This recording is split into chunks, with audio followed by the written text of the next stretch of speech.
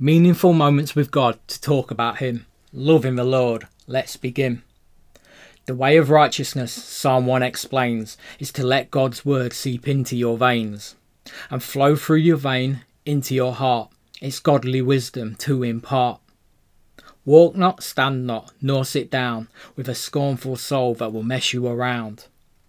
But let your gladness and glee be in the word of God. Day and night let your mind upon it plod. Transform it will and water you.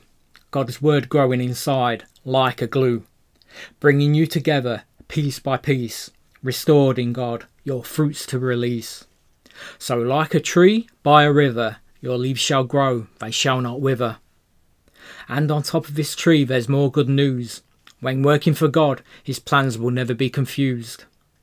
Prosper and stronger you will become, growing in God's care under his attentive green thumb.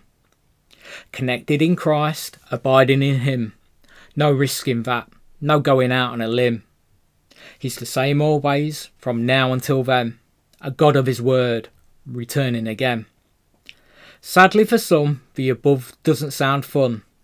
Self and sin is such a wonderful thing. No belief in God, no anchor to hold. Blown away, chaff untold. No place to stand, no seat to sit. No love for Jesus, from him they split. From God the ungodly keep away. A shame really, because God's open to them each day. So this psalm closes telling that God knows the way of those who are faithful and those that stray. That's all for now. Our time's complete. Please continue to search God's word, because it sure is sweet.